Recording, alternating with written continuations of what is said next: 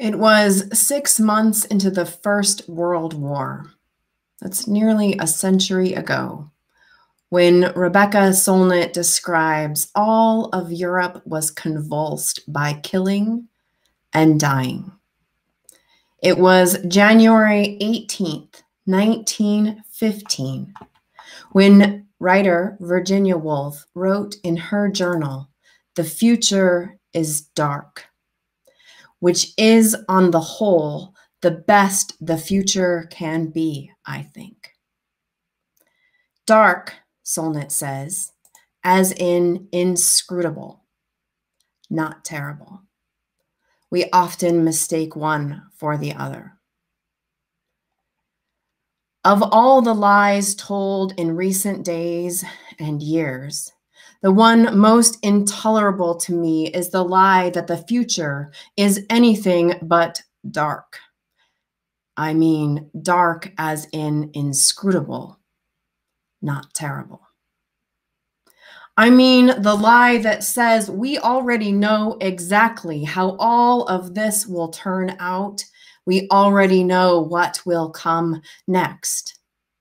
Because in this moment, in truth, so much is unsettled. So much is up in the air. No feeling is final, regardless of how permanent it seems on your news feed. Nothing is settled.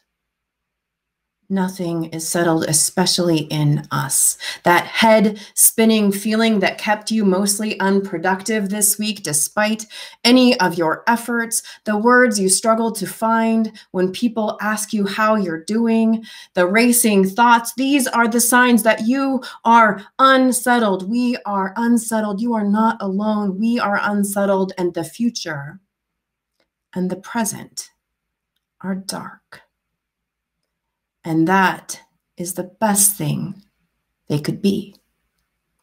Because this darkness means that we are living in a time of grand possibility and potential, an era of a tipping point where even the smallest move might be the thing that turns things in one direction or another. It is a time where we will all be tempted to forsake the bamboo because it looks dying or dead, but if we can just remember that slow drip of water that wears away the stone and persist, whole forests may be possible.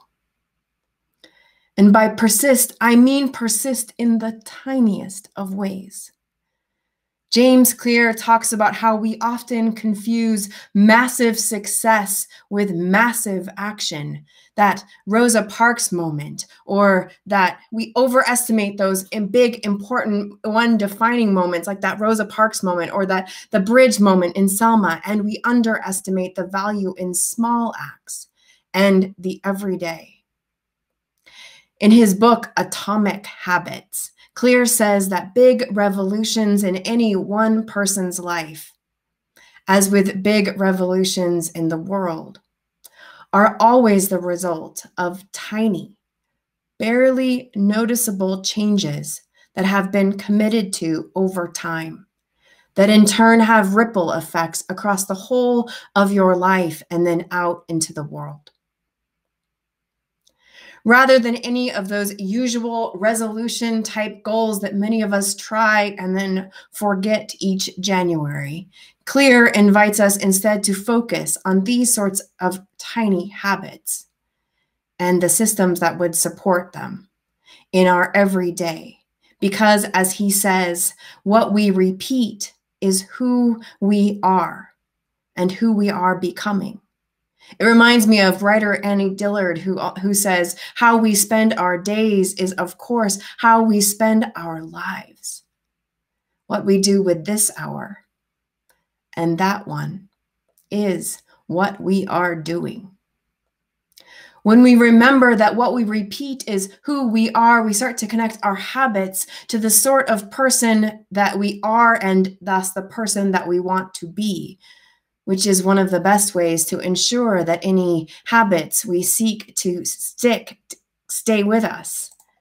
You may have heard of this study that Clear references in his book. He talks about how the best predictor of whether or not someone will end up voting is not to ask them if they will vote, but to ask them if they are a voter. Because when you focus on identity rather than behavior, are you a voter versus will you vote, you connect in with the longing for the sort of person that you want to believe that you are. Which means that we can use that longing for the sort of country that we are versus the sort of country that we long to be, to guide us as we seek out those small shifts that align with being and becoming that sort of country.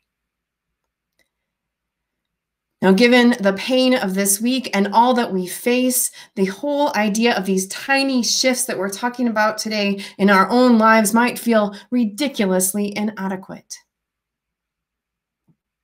But the whole idea is to trust that when we commit to these tiny shifts, these small shifts, it inevitably shifts something in us and in our relationships in ways we cannot yet predict. Especially in these unsettled and unsettling times, there will be ripple effects for each of our choices that might just mark that tipping point. We live in dark times, and for this I am grateful, because the story is not over yet and nothing is settled. For every tiny act that brought us to the events at the Capitol, there were just as many tiny acts that also brought us the election of the first Black senator and the first Jewish senator in Georgia that same day. So let us be grateful for these dark, unsettled times. Not just that we live in these times, but that we get to face these times together. I mean, when I think of each of you and the ways that you offer yourselves so generously in so many ways, the ways your acts of kindness have already had so many ripple effects, your courage and your resilience through it all, we may not be able to see the root system that we are building, but it is large and it is strong. And so let us keep fertilizing and watering and shifting things in all the smallest ways each day. Let us not give up or walk away, but trust that beyond this darkness, we are setting the stage for the most beautiful dawn. May it be so, and amen.